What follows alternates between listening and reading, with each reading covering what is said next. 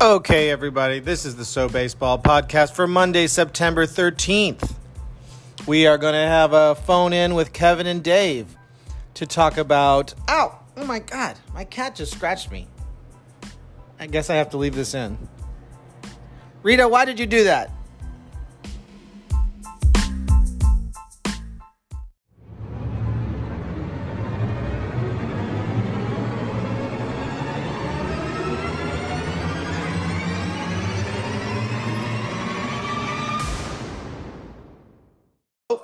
Hello? Kevin, You seem distant. Are you there?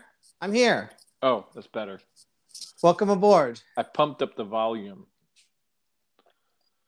Pump up the jams. Is that a copyrighted phrase?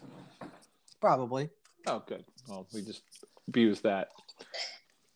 I got your equivalent of a meeting beforehand, which is your notes, Apple Notes you sent. My Apple Notes, my little running order. And you updated it since the first one you sent. So fortunately, I didn't print the first one you sent. I just printed the new version. Why would you print it? Just bring it up on your computer, your phone. Are you really asking me that question? Why me, the person who has a rotary phone still, would print this? Well, I know you print like official documents and all that, but something that's a changing document, I don't know why you would ever. Well, I'm hoping that once we start this show, you're not going to be adding topics while we're live on the air. No, the document will remain unchanged. I can make notes on it. That's my goal here. I'm going to keep score. Yeah. So about that with the running order, my brother's about to join us. Oh, good. Okay. But he has limited time. So let's front load Padres. That's exactly what. Yeah, we're gonna front load Padres. Dodger game. Dodger game. A baseball game. Oh my God. Yeah. Let's not even get into that until Dave joins because he was gonna want to be here for this. Yeah. So I'm going to the Padres tonight. By the way. Get out of here. Yep. Oh man, what kind of ticket did you get? I got the cheap one. The 415? 415. I'm in the 415 for $12. Nice. They didn't let me get the $10 ticket because you had to buy 2 tickets to get the $10 one, and I was only buying 1. So that's so funny. And so they penalized me 20%, but they did give me a 20% discount. Look, if I had the time to get to as many games as I could, I wouldn't even. I mean, I guess if I could get like a season pass to go, standing. Yeah, like I had. That's what I had. Not this year, but I still have to pay $20 for parking. That's the other thing. I pay free parking for me. Where do you park? I'm not telling our listeners where I park because one of don't want to blow up the spot, but I let's just put it this way. I know the perimeter of where the meters are that charge $8 an hour. Holy crap. And I don't park in one of those meters. So about how far away do you end up parking? Well, it's a boat. I have to park out in the ocean, in the bay. Ocean for Max Muncy, but yeah, I meant no. I'm a 8-minute walk to the ballpark, so that's not fine. So bad. It's not bad. I mean, I take different courses depending on what's going on, what the crowd is like, what kind of debris, and I'm using the word debris very loosely on the sidewalk. What are you talking about? Well, I'm talking about human. Oh, geez. Okay. Human releases. So, do you ever pre-COVID? Did you ever take public transportation down there? No. Why not? Well, I would. Let's see, to a Giants game. No, I have done some Giants games, but no. In this latest round, I've got my spot. I've got my timing down. It's a race to get there and get to my spot, and then I know my spot. Depending on time of day. It's a downtown ballpark. Yeah. It's accessible by public transportation. It is, but look, if I can get there in 20 minutes versus an hour and a half, I think you can weigh the difference. And the getting home is also and it's just long, and then I mean, I went to the A's game on BART. Hey, night. Yeah. Okay. But I parked at the You BART drove station. to BART. Yeah. Yeah, because there's no BART station near my house. But I mean, there is the N-Judah. I could take the N-Judah, and that takes me directly to the ballpark.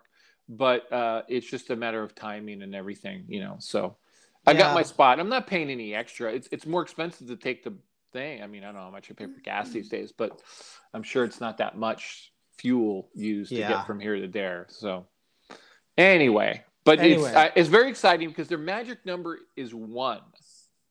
To clinch a playoff spot. Yeah, and I don't understand, and I've been trying to find this, and anyone out there, meaning you, knows otherwise. Could they lose and make the playoffs tonight? Because I haven't been able to find that. Well, yeah, because your elimination number is always to somebody else, right? Well, yeah, but I mean, I don't know what that is because I think I figured it out by looking at the mass wild card thing. Is that so? The teams that are eligible for the wild card need to have less games than they can reach the Giants number, right? So that we know, and I think the Giants have 94 wins at this point. 93.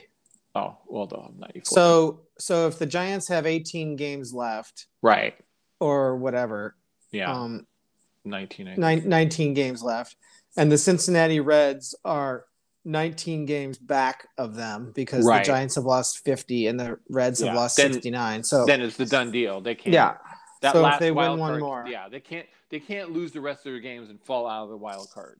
That's right. That's basically what this clinch is. It's kind of a weird one because they should celebrate, right? And I think they will celebrate, but based on how the Giants celebrate other things, it's probably going to be pretty muted. It's going to be a non-celebration. Yeah, it could be a beer from a vending machine or something like that. But save a little money. Teams making money. They probably have a vending machine in the locker room. That's how they offset some costs. Well, as we know, like Jeter didn't even let them celebrate clinching the division or whatever. He's like, there's a lot left to do. Don't get too excited. But that was not 1996. No. Yeah. That was later on. Yeah, that's later when he was, the captain. Right. And the captain in real stitching, not electrical tape. So what was up with that? Did we ever get to the bottom? I got to the bottom of it. So here was the story. For everyone who didn't know, Brandon Belt, first game in Chicago on Friday, was in the game with electrical tape on his jersey with a C, okay? Right. So they were flying from Denver to Chicago, which I believe would have been Wednesday night because they had an off day on Thursday. Okay. He said when they landed, he made an announcement. He says, everyone stay seated. I'm the captain. I get to get off the plane first. What a fucking douchebag. So he was just being funny, right? He actually has a good sense of humor. So he was being funny. And he said, everyone let him get off the plane first. So he goes, being the alpha male that I am, hey, I was just proving that I am the captain. Okay, flash forward to the game Friday during the day. Evan Longoria, being funny as well, decided to make a little C on Brandon Belt's jersey before he got to the ballpark. Brandon Belt wore that jersey, and everyone thought, well, he's not going to wear that during the game. He's just going to take that off or change it. But then someone elbowed Evan Longoria, and during the first inning, he said, Brandon still has a C on his chest. That's funny. And then he proceeds to get a double home run and walk twice. So now he really is the captain. So now he was the captain. So he does this post-game interview, and he's saying, yeah, well, I'm the captain. And, of course, every captain takes charge. So I told him I was the captain. And he's being funny about the whole thing, and that was the story. And next day, he was not wearing the C. So, right. Like everything else, the Giants do it in an understated... Yeah, it was but it was the most funniest thing that they did all year. We've been talking about that they're like robots. That was the least robotic thing they did all year. They're kind of loosening up a little bit. Yeah, I think they can. Scared. They're kind of like, hey, like you said, we're about to clinch a playoff spot. Yeah. Pretty soon they'll clinch the division and not having to play in a wild card game. Maybe not. We don't know, and they don't know. So yeah. So I mean, you got to think that whether it's the Giants or the Dodgers getting that first wild card spot, they're going to win that game.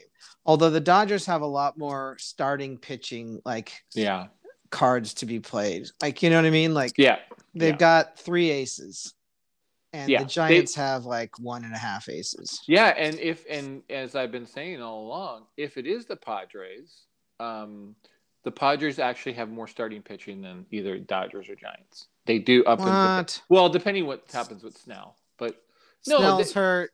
I mean, everybody's kind of hurt. Musgrove is healthy, but and so is you and all that.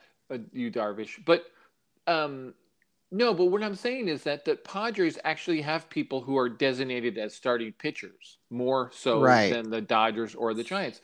The Dodgers currently have 3, I think, and the Giants currently have 3. I guess you're right. Kershaw is supposed to be coming back, but he's not back yet, and Cueto might come back, but no, I think I saw a report that says Cueto might be shut down. He might be done for and then who was the other guy they had? I don't even remember now. Who was the other? Logan Webb. No, so DeSclafani, Webb, Gausman, Wood may be coming back. So okay, because he had the COVID. Well, then he should be coming back. He should be coming back, but you just don't know with that too, right? Yeah, if you really get a bad case. Yeah, and I think he did. I think he had a serious case. But my point stands. I mean, Snell, that being said, who left the game sadly yesterday, the Padres have more people who are like legitimate starters than either of those teams. It's crazy. What's funny is like, you're counting the Padres starters by everybody, and then when you count the Dodgers starters, you're not counting Kershaw or whatever. You know, like you're counting by different metrics for the teams you like and the teams you don't healthy. If people who were healthy, the Padres had more. Like I said, until Snell got hurt, and now I don't know the answer, but until that moment, the Padres had more healthy starters. But it's not just black and white, healthy or not healthy.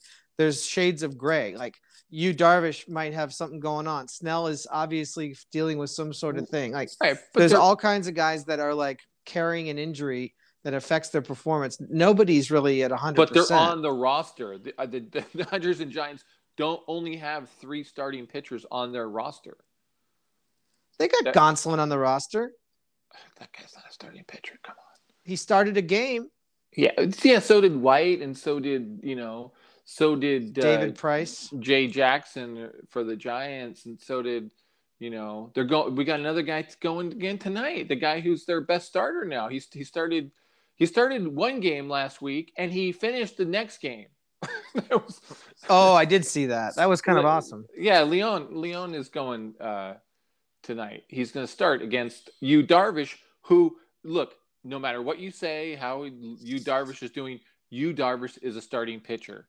Dominic Leone is not a starting pitcher, but he's starting the game. You see what I'm saying? Yeah. So designated starting pitching, the Padres had more.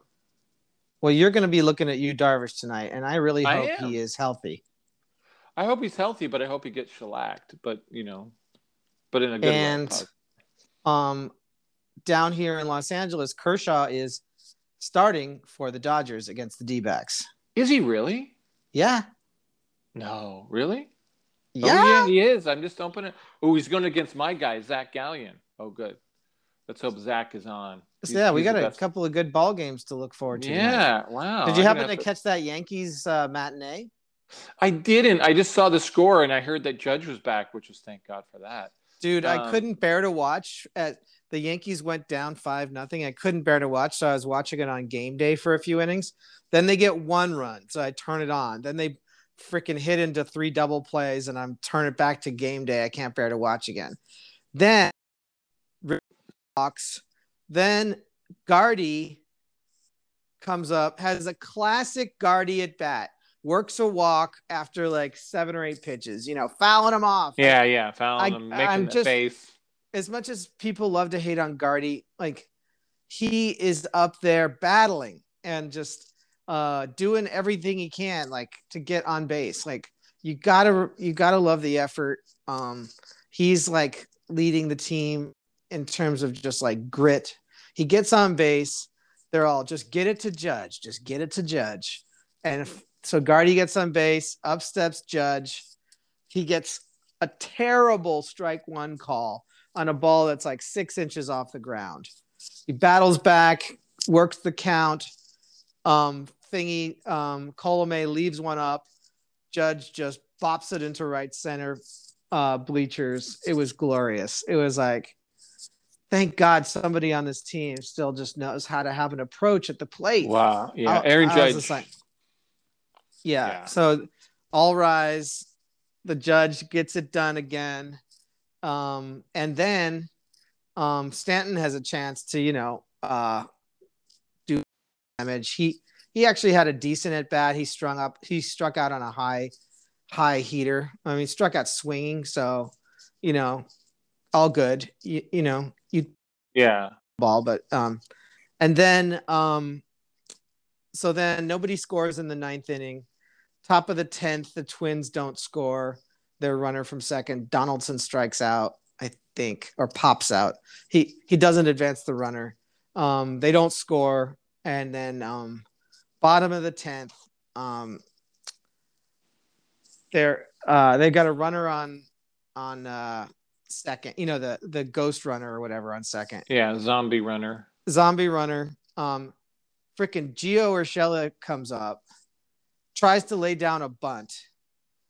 Cannot bunt. He doesn't look like he's ever bunted in his life. He's holding the bat like you wouldn't expect a major leaguer to hold the bat. He bunts. He tries to bunt twice. Then he tries to bunt again. He fouls it off and he's out. So he like fouls out bunting, and everybody is just like scratching their head. The announcers were like, "What is this? Like, okay, let him swing away with 2 strikes. What are we thinking here?" But anyway, so then Gary comes up, Gary Sanchez, pops a base hit, game over, Yankees win, walk off, Scary Gary gets it done. It was epic. Yep. There's something about a Monday game against the Twins or a day game against the Twins. The Yankees will always get healthy against the Twins. It's like, oh my Lord. Yeah, but going back to Judge though, I have to say, so I saw him on the game on Saturday, right? That was the big September 11th Memorial game. And I don't think you were watching because you were at the game with your brother at Dodger Stadium. And I really have to say that I think Judge turned a corner in that game. Like, I think he really, there's just something about him that is elevated more. I think it kind of started with that White Sox game a little bit. National game. You mean the Iowa Cornfield game? Yeah. I think a little bit there, but he was in a post-game interview after the game. He had 2 home runs in that game on Saturday. And you just feel that he's coming into something, like he's more comfortable with being the epic player that he is. Oh yeah. Because I always got the feeling with him that, and I think it's a big man's thing too, where if you're not fully comfortable being the big man, you maybe get a little hunch, a little get your head down a little shorter, kind of blend in as much as you can. But he's standing tall right now. He is just, I think, baseball is one of those sports. It takes a while to get to that point to where, you're fully comfortable and everything is clicking. And I think Judge is that person right now. So. Absolutely. I mean, people have been saying make Judge the captain for years. And I think now he's starting to finally grow into the player where that is realistically getting, if they do extend Judge, let's say they win a World Series or go on a deep playoff run again. Judge feels like the next Yankee captain. I agree. I think he's there. Yeah. And his fielding is totally underrated, as a fielder. So yeah, I agree. I think he should, not Brandon Belt captain, but he should get the actual real yeah. Yeah. So, but so yeah, the weird thing is Judge is 29 years old. Yeah. He still has another year of arbitration for 2022.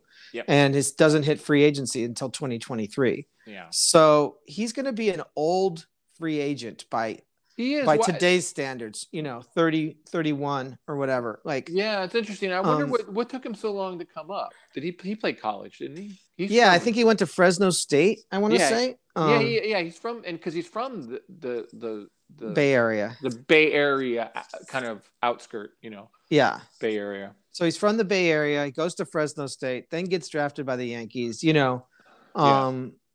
I think he just, spent a little bit of time at each minor league level. Obviously, he won Rookie of the Year in 2017. So this is his fifth year in the majors. Yeah.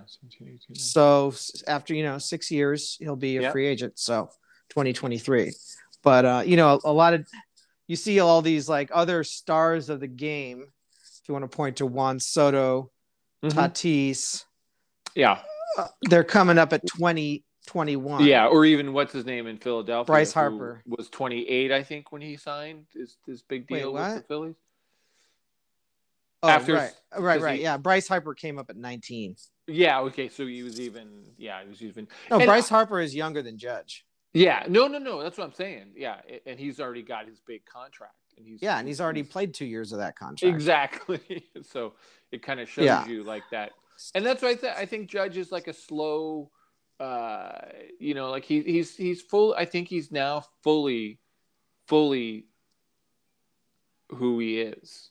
He'll be this person for the next 5 to 8 years, right? Yeah. Let's hope the Yankees get some rings in that time because if they sign they've been in the playoffs every single year the Judge has been there. They could miss out this year, but they've been in the playoffs every single year. Yeah. Obviously the Yankees are going to make a run at it every year. They're not going to like tear down the team. No, the one year they made a run anyway. I don't call that a run. Come on, it was. Well, we can table that for a non-podcast discussion. All right. Or we can talk about it right now. I don't care. Oh, we're waiting for Dave. Dave is like jammed up with a bunch of meetings. He may not join us, but okay. We'll save the Padre talk. Yeah, let's go down our list. Skipping over the exciting Padres-Dodgers game that we went to. I want to talk about a little. I know people are sick of hearing about the Yankees, but let's just talk about that Yankees-Mets bullshit from last night with the little bench clearing non-brawl with Javi and Lindor. Yeah, I think it's more Mets though than Yankees. I don't think the Yankees really. I think the Yankees are guests to that foolishness, not like major players in the foolishness, right?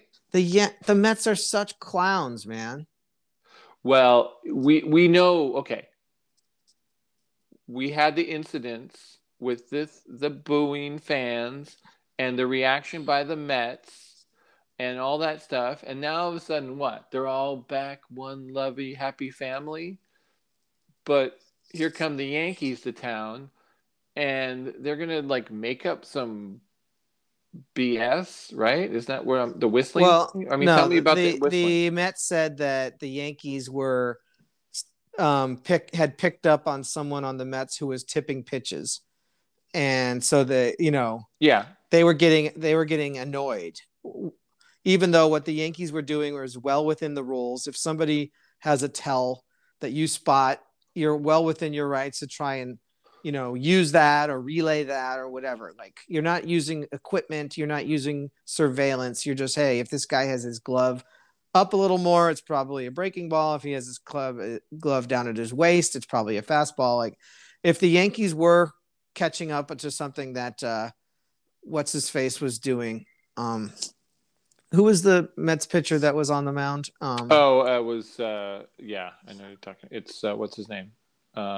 You mean, are you talking about Saturday's game or Sunday? Because Saturday. It started on Saturday, right? Yeah. So it was the guy who's been pitching really well up until that game. Yeah. So, I'm pulling up right now just so we're accurate. Walker. Oh yeah, Taijuan Walker. Taijuan Walker, yeah. So he was tipping his pitches. Jonathan VR spotted it and went up and called a timeout and said, "Hey, they're onto something here." And right, I was watching the game. They didn't pick up on that in the game. They said there was.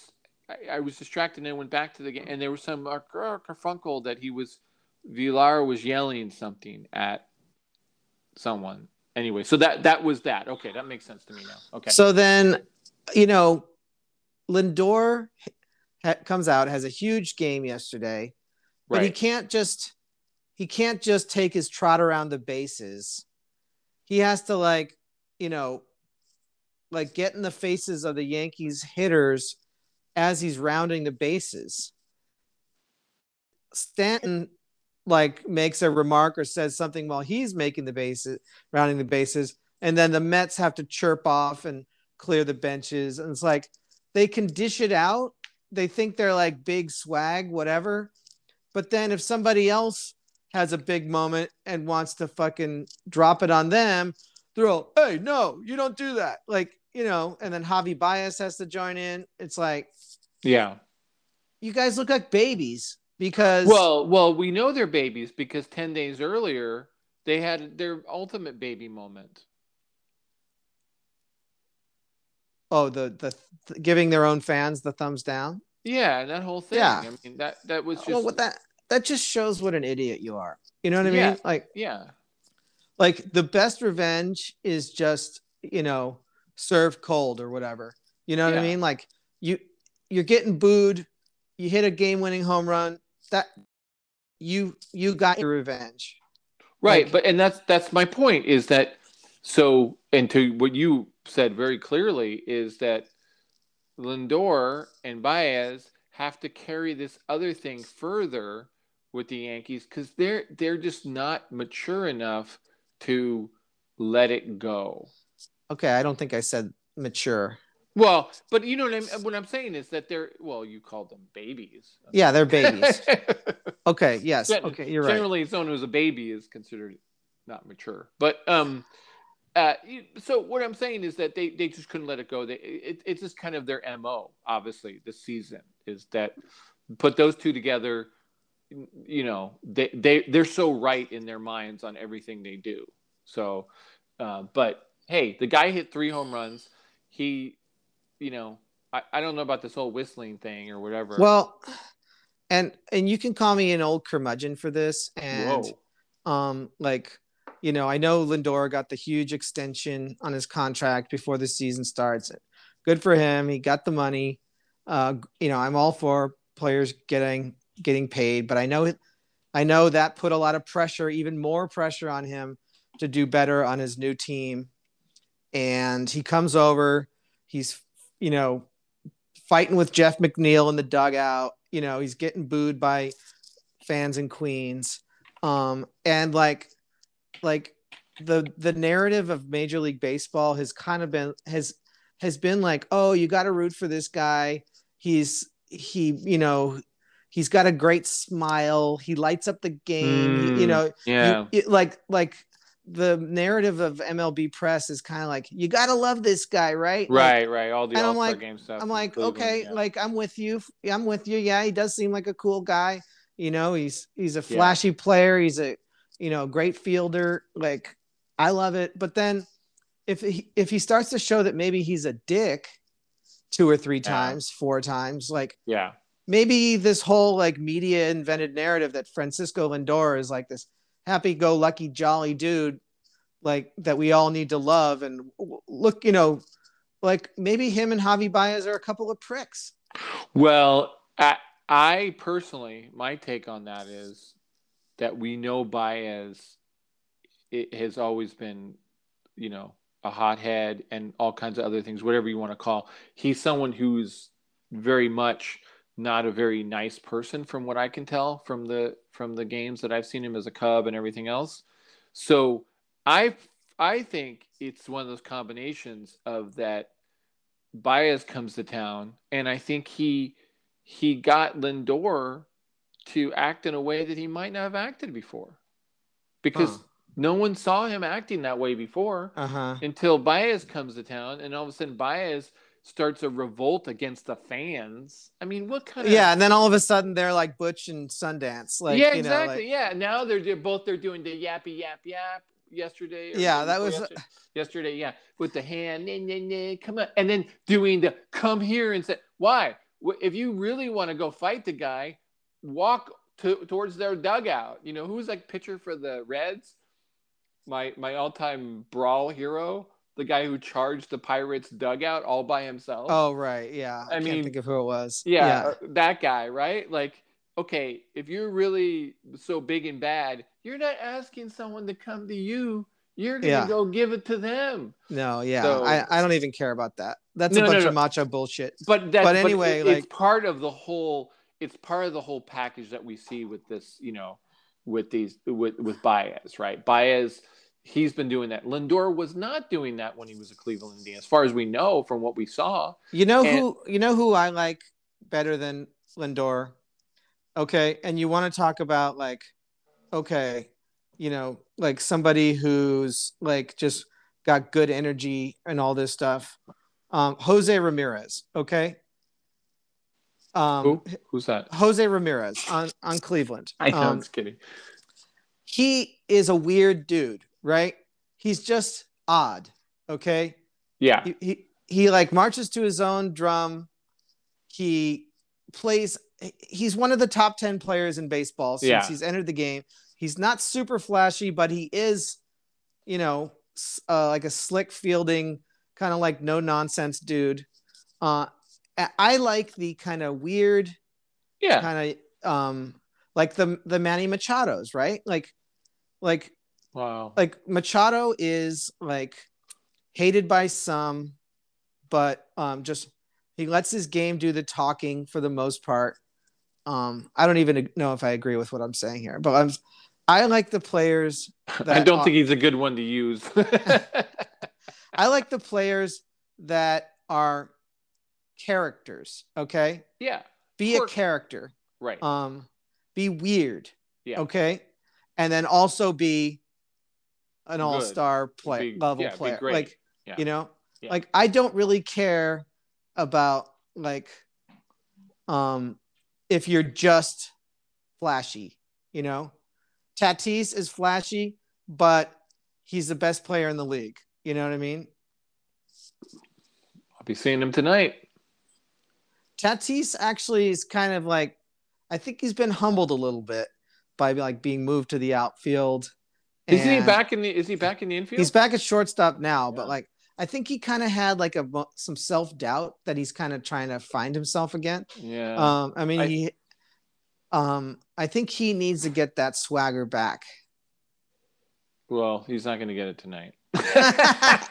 No, but he started getting it back that night we went to the Dodgers. He hit that big home run to tie the game. He's a special player, and he's a special has a lot of special qualities to him and all those kind of things. But I just think baseball is a tough sport to be a football player or basketball player in, right? What are you talking about? Well, meaning that if you're a great player in basketball and you're a great player in football, you can have as much in your face kind of swagger and bravado and all that stuff because it's just the nature of the sport. You're going to back it up with your performance. But in baseball, you have things called slumps. You have best player only getting a hit once every 3 times, etc. Right? So baseball has kind of had this quality of you're not like oh I'm the best in your face, calling people out. No, right? You can't get in somebody's face because you're going to make an out the next 2 times. Exactly. No matter how good you are. Yeah, exactly. And you'll be humbled and you'll be put back in your place. The baseball will do that to you. Okay. So my point is that I just think what I was seeing from Baez and from Lindor was more like what you would see on a football field from a football player or on a basketball court from a basketball player, not from baseball. And granted, hey, people can do baseball their own ways. People have done it differently in the past. But in general, baseball is a little bit more low key because of the game itself keeps you in check in reality. You can't just say, oh, I'm gonna look at me and beat your chest all the time. That's why, that it's kind of creeped into baseball a little bit. And, some players are doing that and having fun with it. I've seen a lot more like pitchers do a lot more fist pumping and screaming on the mound than they used to. Yeah. I'm all for players showing more emotion in the game. Sure. And I don't think any of this whole like don't show up the opponent too much. I don't buy all that crap. Like, celebrate as much as you want. I mean, taunt. Fine, taunt. I don't care. You might get taunted if you start, you know what I mean? Like, yeah. I don't think there needs to be any decorum rules on baseball. Obviously though, although, what I was talking to my brother while we were at the game, and somebody was at third. I think it was Machado was on third talking to Justin Turner. Yeah. Or Justin Turner was on third talking to Manny Machado. It was the two third basemen talking at third. Yeah. And we were sitting pretty close to the third base. And like they were laughing, chuckling about something. And they played on the same team. Yeah. Yeah. And I was like, these guys, in their eyes, somehow, like, even for a team that are both like somewhat in a rivalry and going for a playoff spot, like, yeah, these guys are both on the same side, because in a player's mind, it's the owners versus the players. So like they all see themselves as on the same side of their business. You know what I mean? Yeah, no, and there's that. But I think even taking it further with the baseball players and comparing it to the fans, right? Like the players, the weight of the action of any individual playing game doesn't weigh on them as much. Because if it weighed on them, they wouldn't be able to do what they do. Right. And so they got to let it go. They got to just, can chat with the guy, and then the next minute he's trying to pick him off and hit him with a glove, right? Right. Like it's part of the show, right? And right. And when I say show, I mean baseball show, not like TV show. And so anyway, I just think that the players just are going about their lives and they're doing what they got to do, and this is a career for them on a certain level. They do have emotion, they have their own thing and their own, but it's checked in the reality of we only get to see them in the game for 3 hours, right? This is a 24-hour operation, right? Baseball player, and there's a lot to it, the preparation, everything else. It's and just dealing with all the travel and all the. You can only imagine, people calling you and say, "Oh, hey, can I get tickets?" Or, like someone was talking about the third cousin factor, second cousin factor of, can I get tickets to the game? And that's why I think, the players' spouses and whatever, they carry a lot of all that for those players, so they can just focus on what they need to do to go through their business and get there, and then and then strike out 4 times after doing all that, and then forget all that, and then come back the next day, keep it going, right? It's hard. Well, I think a lot of these guys, when we see a player strike out, we often, if we're like just an amateur baseball fan, we don't know why they struck out. We think they just struck out for the same reason we struck out in Little League. Oh, we swung and missed. Right. No, the reason these guys struck out is because they were looking for one thing. Yep. And they didn't get it, or they were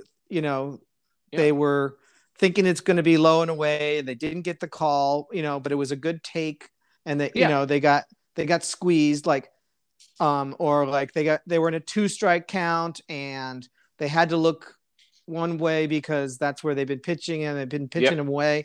Then they come like high and inside. They can't catch up to it. Like what these guys know out when they struck out, and so when you know, it's easier to accept than when you're like, why is this fucking guy striking out again? Right. Like, when you're a fan, totally. You're like, you're a bum. Like, like you're just mad because you wanted your team to win.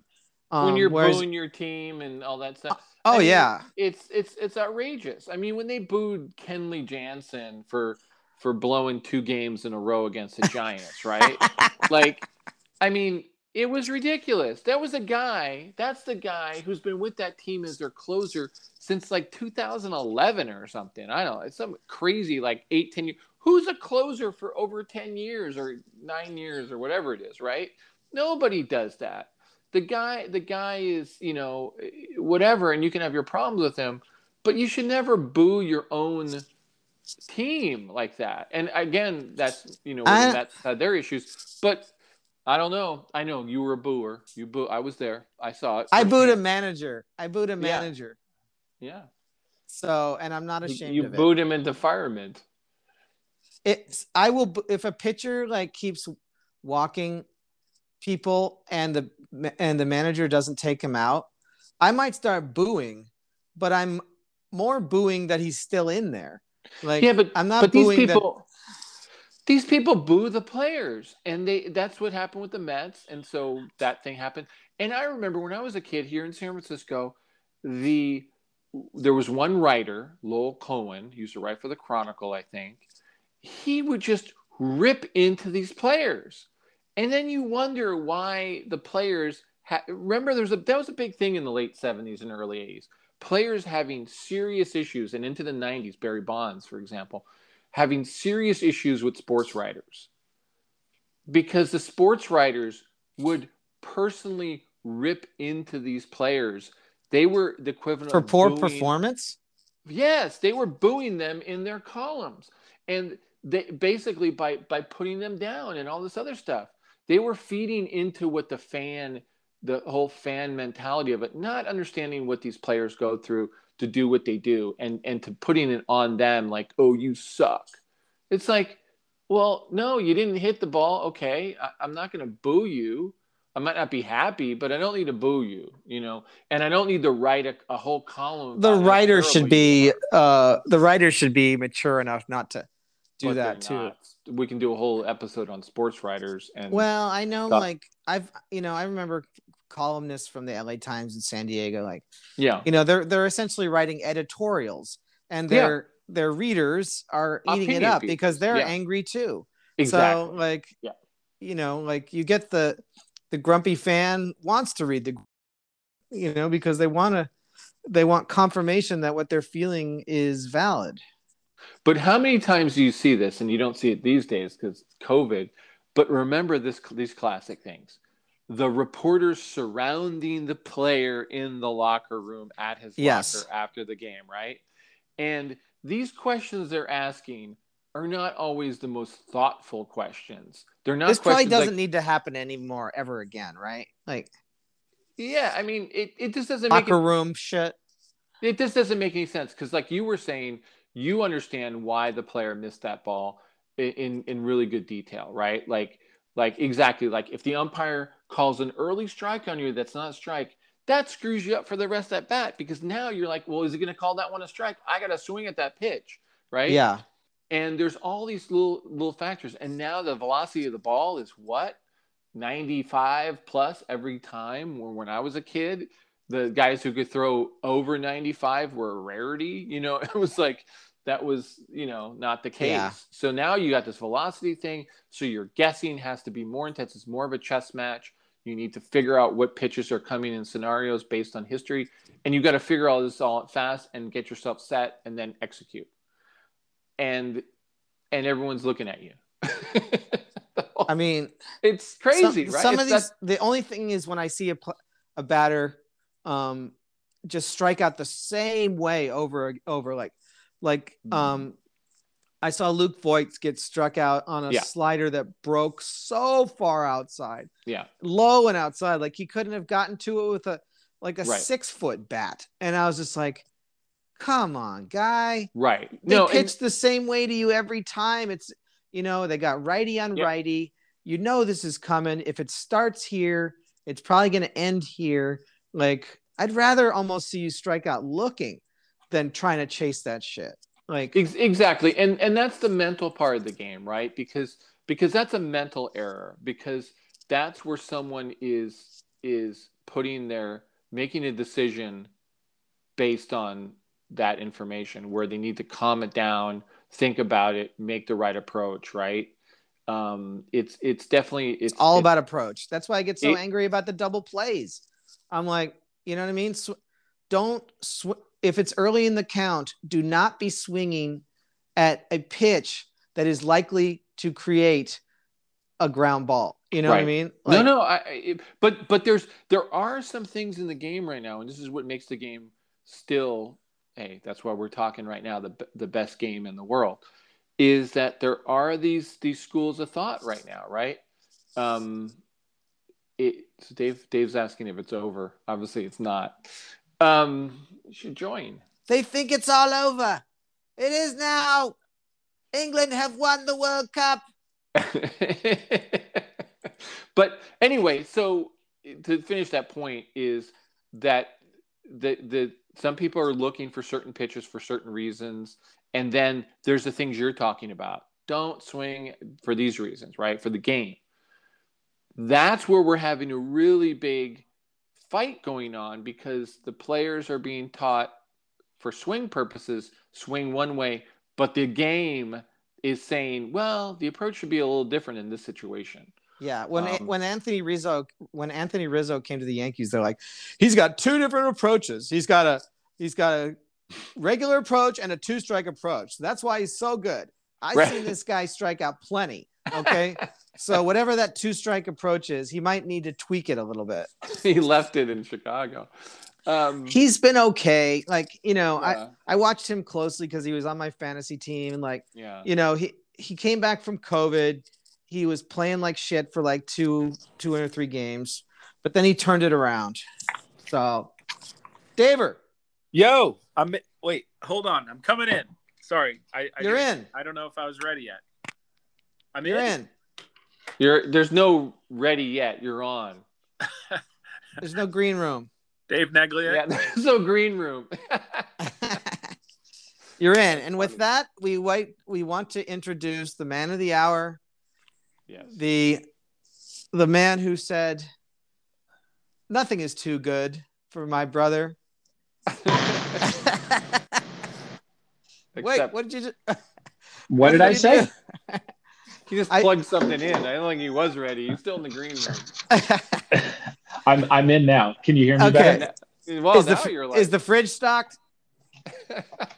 I'm jamming on some popcorn. You might hear some crunching. That's fine. All right, Dave. While we have you, I know you have a busy Monday. While we have you, Kevin and I just wanted to dig in on the exciting game that you took us to on Saturday night, Dodgers Padres. Yeah. We had glorious seats in the fancy section, which I was trying to explain to Wendy yesterday. Like, it felt like that game took 15 minutes. I was so fucking focused on the game because of how close we were. Yeah. And just, you know, also really, really wanting the Padres to beat the Dodgers. But like, I felt like that game like went by like nothing, even though I had like so many observations. I saw so many little intangible things that like I typically don't pick up on. I was so in the game. Yeah. I mean, it was an amazing experience. I don't know the next time I'll ever get to be down that close to an actual game that I care about. Maybe I could get that close to the Angels or something, but like, it was just, you know, really exciting. I wanted to thank you again for that. Oh, of course. No. But yeah, best birthday baseball ever. Yeah, that was pretty awesome. That was pretty fun. And we got there an hour beforehand and it still flew by. It did. Well, it didn't help that Ross climbed on the field in the fifth inning and got in the on-deck circle. That's why it went by faster. Yeah, exactly. He got out after that. I know. No, I'm just kidding. Look, if I was in the on-deck circle, at least I'd take a few pitches, unlike Grisham. Exactly. At least you wouldn't strike out swinging. Oh God, we played. That was our best game of the weekend, and we still lost. Yeah. You know, that was terrible. Dodgers are a tough thing right now. They just have our number too. Like, you know, it's they're in our heads. I mean, I hate to say that, but you know, well, we think this is the greatest rivalry of all time, and they are just like a fly is buzzing around my head. Yeah, you know. Yeah, We don't matter to them. They're looking up at the Giants. They're not looking back at us. We are irrelevant to them. And that's the hardest part. That's the worst thing, is that we don't even count. Like they don't even respect us enough to dislike us. Although they did boo Manny a lot. But I think that was the Dodgers. That's different. Yeah, that's more Dodger residue than him being a Padre. He was on their team. I don't know why they disliked him. It wasn't like he came into town on the Red Sox. Like he was on the Dodgers. No, but they didn't like him because he left, and then he was he was a free agent. But he was Manny when he was with the Dodgers. He just likes playing the heel, and that's all there is to it. Yeah, but if he gave up the love to the Dodger fans, they would give it back. So, but I want to know. So, Ross, you had a couple notes here about this game you went to, which it sounds like Dave took you and you had a great time. You were in like a place that if you were sitting there in that seat in 1988, you would actually be on a folding chair on the field, right? Oh yeah, I think so. Yeah, because they moved the stands in closer to the action. Yeah, once upon a time, those seats were like part of the field. Yeah, which is pretty, it's pretty amazing because you think about it, you're like, hey, whoa, when I was a kid looking at Dodger Stadium, you're on the field now. So that's a pretty good seat. It's a pretty good seat. Yeah, for sure. And then, so you were talking about Max Muncy. What happened with Max Muncy? Okay. Max Muncy, Dave, I think you were sitting next to me when this happened. Max Muncy got called out on strikes twice to end the inning, both times to end the inning. So he was doing that thing where he's standing at home plate, stripping off his elbow pad and his batting glove. And he's the first time he's like looking at the umpire with some dirty looks. Like, are you really, where was that? What? You didn't see that, a little bit outside? No. Okay. Like he was just giving the ump dirty looks. And then like 3 or 4 innings later, same thing. Muncy punched out to end the inning with runners on base. Muncy looking back at the umpire, doesn't say anything, just takes off one batting glove, throws it down, takes off an elbow pad, throws it down, like drops, but almost drops it. Like, and he's just eyeballing this ref. It was almost like a comic routine. You know what I mean? Like it was vaudevillian and how he was like making a big show of how unhappy he was. It was like Jackie Gleason or something like this. Really? Like he was just totally like. But he was calm. Yeah. He kept his calm. He didn't say a word. I thought it was. Sorry, go ahead, Dave. It's Kevin. No, yeah. But he was pantomiming, right? Like he was totally like just a visual kind of thing, right? Like you could just read everything he was trying to express. It was silly. That's what I loved about it. It was silly. Yeah, I actually liked it too. And I agreed with even they both did look like questionable strikes. I think he actually had a case. He's probably my favorite Dodger, I must say. I don't know if that's allowed, but he's amongst my least favorite Dodgers. But I appreciate your appreciation for him. But him and Kingston got a photo together, so that's why he was pretty good cool. to Kingston. He was good to Kingston, and that counts for something. I think he's like probably one of the more realistic Dodgers, right? Like, he's if you follow his career and how he ended up there and how he ended up leading the league in home runs, or at least up there in home runs, maybe not this year, but it's pretty amazing. Like the guy looks like he should be playing softball on the weekends, but he's a great player for the Dodgers. He is. And he's a great player. Yeah. Once upon a time, the Dodgers were all about the reclamation projects, like the Giants are now. Like Justin Turner, Max Muncy, these guys are total reclamation projects. Yeah, but there's one follow through with all three of those things. Is Farhan for the Giants was from the A's, and that's where Muncy was. And when he was at the Dodgers, Farhan, he got Muncy to the Dodgers. So right. And that's why you see that similarity of that guy is just picking things off the heap or finding something in the heap that other people didn't see and then exploiting it. So it's pretty amazing. And Muncy is definitely that case because no one would have. I mean, I don't know the full story, but he was with the A's, and then they didn't care about him, and then the Dodgers got him, and they crafted him into who he is. So pretty. They did a great job. Cool story. They did a really good job. Yeah. So let's talk about where this game went awry. Okay. All right. Dave and I are sitting there. Paddock walks Bellinger. Bellinger scores from first. So the Dodgers push 2 across. Then the Padres come back, score 2 of their own in the next top of the inning. We're thinking we're going to have a great game here. Then shit goes pear-shaped in the bottom of the 5th. Paddock starts getting wild. He's all over the map. He walks the number 8 hitter, and then he walks the pitcher. And then they take him out and bring in Stammen. And we all know what happens next. Mookie Betts steps up and first pitch cracks a 3-run homer. Dave, did you on how this could have been avoided?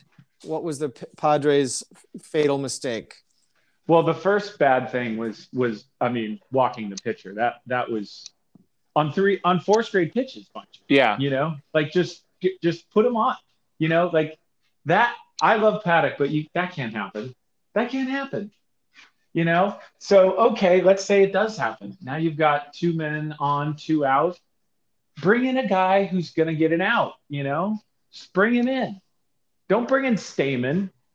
Fucking, Stammen is not reliable. And of course, 1 pitch, 3 runs, and there's your game. That's it. Game over. You got to pitch more carefully. You got to have someone who doesn't do shit like that. Like that's all of the middle relief of the Padres is liable to do that. Yeah. We bring in the guy who doesn't do that. I know Tim Hill's a lefty, would have right? been better. Yeah, and Tim Hill's definitely more gutsy in those kind of situations, If we just had fucking Pomerantz, if he was healthy, you know what I mean? But I don't know. I actually pulled up the thing because I wanted to look at it so Gavin Lux actually got I was watching the game. He got a clean single, like up the, I think left to like towards center field, like a clean single on the ground up the middle, right? Or whatever it was, right? Or a little to the side. And so he gets a clean single, okay? Gavin Lux, he had already struck out Will Smith. He got Cody Bellinger on a ground out. Lux gets a single, right? And we're not talking a double or something blast. And Ross, you know where I'm going with this. Then the pitching coach comes out. Why is the pitching coach going out to talk to him before he faces Buehler? If his only reason is out there to delay so the guy gets a chance to warm up, he didn't even do that right because the guy evidently was not warmed up because he served up a home run on the first pitch. That part to me was really, really weird. So you're saying that Paddock didn't walk both people? You're saying Lux got on with a base hit? Okay. Lux got a ground, and I recall it was kind of like a ground single between second baseman and the middle of the field. Okay, and then he gets 2 outs. He already had 2 outs before that. Yeah. So, and he struck out Will Smith, and he got Cody Bellinger on the ground out. He gives up a single to Lux, who just came off the DL or IL, I believe. So, it's expected. Guys coming off, they're more, they're hot. But they got the pitcher. I just don't understand.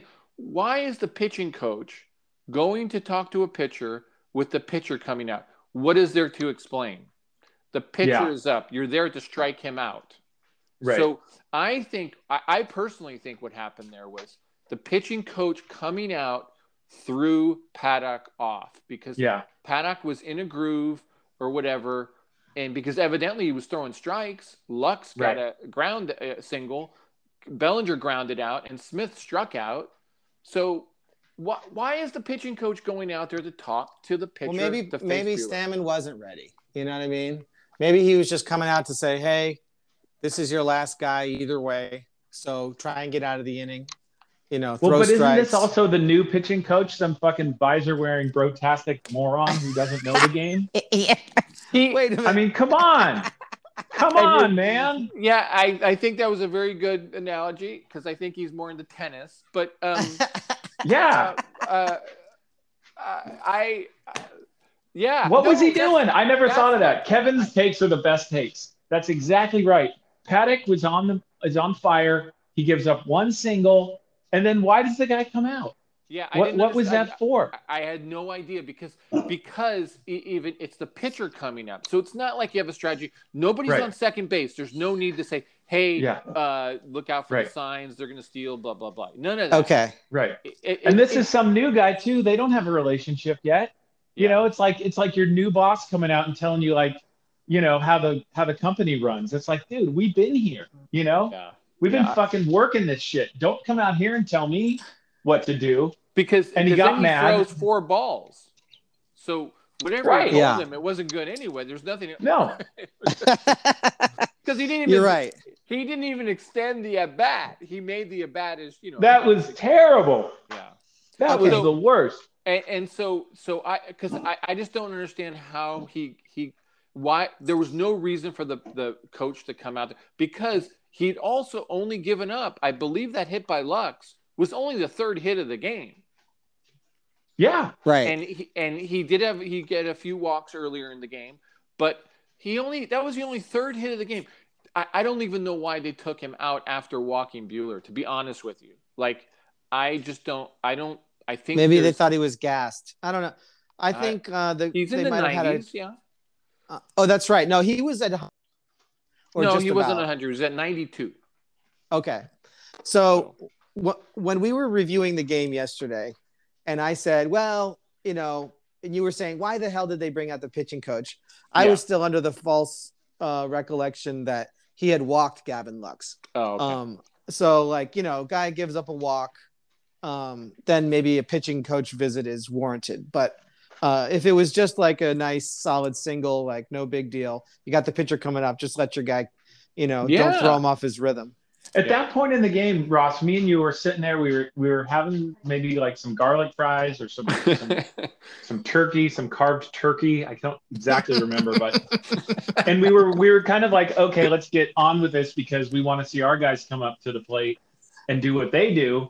And we were like, really would be good to get this guy out so he can face the pitcher. Like we were talking like way ahead. Of what was going to be. Oh yeah. I was saying we weren't worried. It wasn't like Paddock's failing like that. We were just like he should really get him out. So then he was like God. Yeah, I think that pitching coach business. I don't know. It just really jumped out at me. That Ross. That was like. Yeah, that's why I mentioned it because I was watching that game. I watch more. About that. I think the Giant games on TV because I can't watch Giant games, but and I was like what. And also I was curious too because I didn't know who the Padres pitching coach was because I knew the other guy got fired, but I didn't know who they hired. So I was like, who is that guy? And then, you know, because I knew for sure he wasn't Tingler. And then I was just like, that's weird. And then when he throws 4 straight balls, like, oh no. And then they come out and get him. And then I was like, oh, that was. And I think I even texted you, Ross. I'm like, that was weird. Like, what the hell? Yeah, that was weird. And then Mookie Betts does Mookie Betts business. Yeah. And then all of a sudden that bat boy serving you this carved turkey in your seats doesn't taste so good anymore. No, I know. I had to go get some of the dragon fruit cheesecake to kind of settle me down a little bit. But it did. But it was tough. Only in LA. Only at that point, we tried to cut our losses and just eat as much food as we could. But at those seats, do they actually bring your car around to your seats so you don't have to? It's a bullpen car. They come with a bullpen car. The helmet, take you. The Dodger helmet. The helmet car. Remember the helmet cars? They need to bring those back. Those were great. Mostly in football, though, if I'm not mistaken. No, they were baseball had them for a while. Oh, really? Yeah, maybe I'm a little bit older. Late 70s, they had them. So I remember the Chargers had a helmet car. Yeah, they had actual helmet. Yeah. Yeah. So that we understand that was the turning point of the game, right? Yes. Like, I mean, Dave and I looked. Everybody around us was standing and cheering. We were the only two sitting down. So we're sitting down amongst a bunch of standing fans losing their minds. Yeah. So, but then the Padres actually showed some fight back. They got runners on. They got runners on the next down the road, and freaking Joe Kelly comes out of the bullpen to just wild applause. He's a fan favorite, of course. Yeah, and he mows down 2 Padres with strikeouts to end the threat, and we're like, yeah, that was brutal. Yeah. Man on third, 1 out, can't get him home. That's bad. Yeah, because I was watching that, and that was in the top of the 8th, right? They bring in Blake Treinen, who we got to Treinen. I know. I don't know anyone who likes that guy. Like, I just don't like him. Even I don't like him. Dodger, like, just his whole like demeanor, everything. I just don't like him. Yeah, I don't like him either. He comes in and I think he hit the first guy, right? He hit Frazier with a pitch or something. Right. Yeah, that's right. And then, but so they get to him, like, Machado singles and Tatis singles, and then Hosmer grounds out to make the first out, and then they come and take the guy out, and Joe Kelly comes in. Now, was Joe Kelly wearing that mariachi jacket or not? He was. He did. He came out in the mariachi jacket and then took it off and put it on a coat hanger and gave it to the Bat Boy. And fucking spiked us with a goddamn sword like we were the damn bull. Like the bull, exactly. The Bat Boy was just like a little. The Bat Boy was like a little helper to the Matador. Yeah. With a little pillow or something. Wow. And then he shut the door there, and that was kind of the game, because then that was the game. Yeah, and then that was it. But not literally, but emotionally. But I mean, I didn't think Kenley was gonna blow it. He didn't. He wasn't feeling like it. And then the stat that blew my mind from that game, and I think I texted you, Ross, was Tatis and Machado were 6 for 8. Oh boy. The rest of the team was 2 for 26. Oh my God! So that's not okay. That's a problem, right? That's a problem, dude. Because they did. Those 2 guys did everything they could possibly do in that game to win that game. Like, they did everything. Like, they probably even like made the food before the game or something for the team. They did everything they could possibly do. And what did everyone else do? Everything they couldn't possibly do. Yeah. Nothing. Yeah. I mean, absolutely nothing. 2 hits in 26 at-bats. I was so depressed when I saw Aaron Nola coming up as a pinch, or Austin Nola coming up as a pinch hitter. You don't want your catcher as your only bench bat. Come on. I mean, I know we just lost Cronenworth. Profar, I mean, he's not exactly – he's had some good pinch hits at bats in his day, but not recently. No. I mean, him out there, right? Or had he already pinch hit? I don't know. Yeah, I'm looking back to see who actually got the hit. So Austin Nola did not have a good at bat. Pham had a hit, and must have been someone in the first inning. No, Pham. Who was the other guy who got a hit? I don't even know. Let's look at the box score. So Pham had 1 hit, and Hosmer had a hit. Yep. That ball that's it. Dunked in. Yeah. That's it. I mean, that's just not acceptable. This will tell you the true sign of the whole situation. So the 3 guys after Tatis and Machado, all of them, each of them had 3 guys left on base. Yeah. And I bet each one of their names was Hosmer and Tatis. I know. Machado and Tatis. Machado, yeah. So anyway, just it was too bad because I was pulling. So who are the Padres playing tonight? They're playing the game I'm going to. You're going to the game? Yeah, I'm going to see you. We'll be watching TV. We'll watch for you. I'll see you. Oh, you Darvish? Yeah, you's pitching. So okay. Abby, cut that joke out. Abby, we don't want this. Our new producer, Abby, will have that line stricken. But anyway, yeah, I'm going tonight because the Giants can. I'm not going to rub this in, but the Giants can clinch a playoff spot tonight.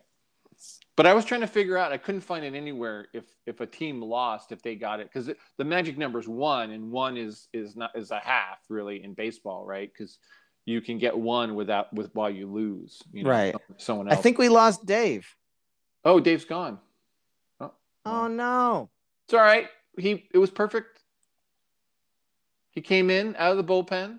He did. He was like Joe Kelly. Yeah, unfortunately, and shut us all down. He came in. He did his job. Yeah, he put on his jacket. That might be a good way to end it because I think we covered your whole we covered everything for the NL wild card, but we indirectly covered that. Yeah, so. We've gone exactly 69 minutes, so let's stop. Yeah, full stop. Okay. Good show. Have fun tonight. Yeah, I'll send you some photos from the bullpen. Okay, good. Get out there and have fun.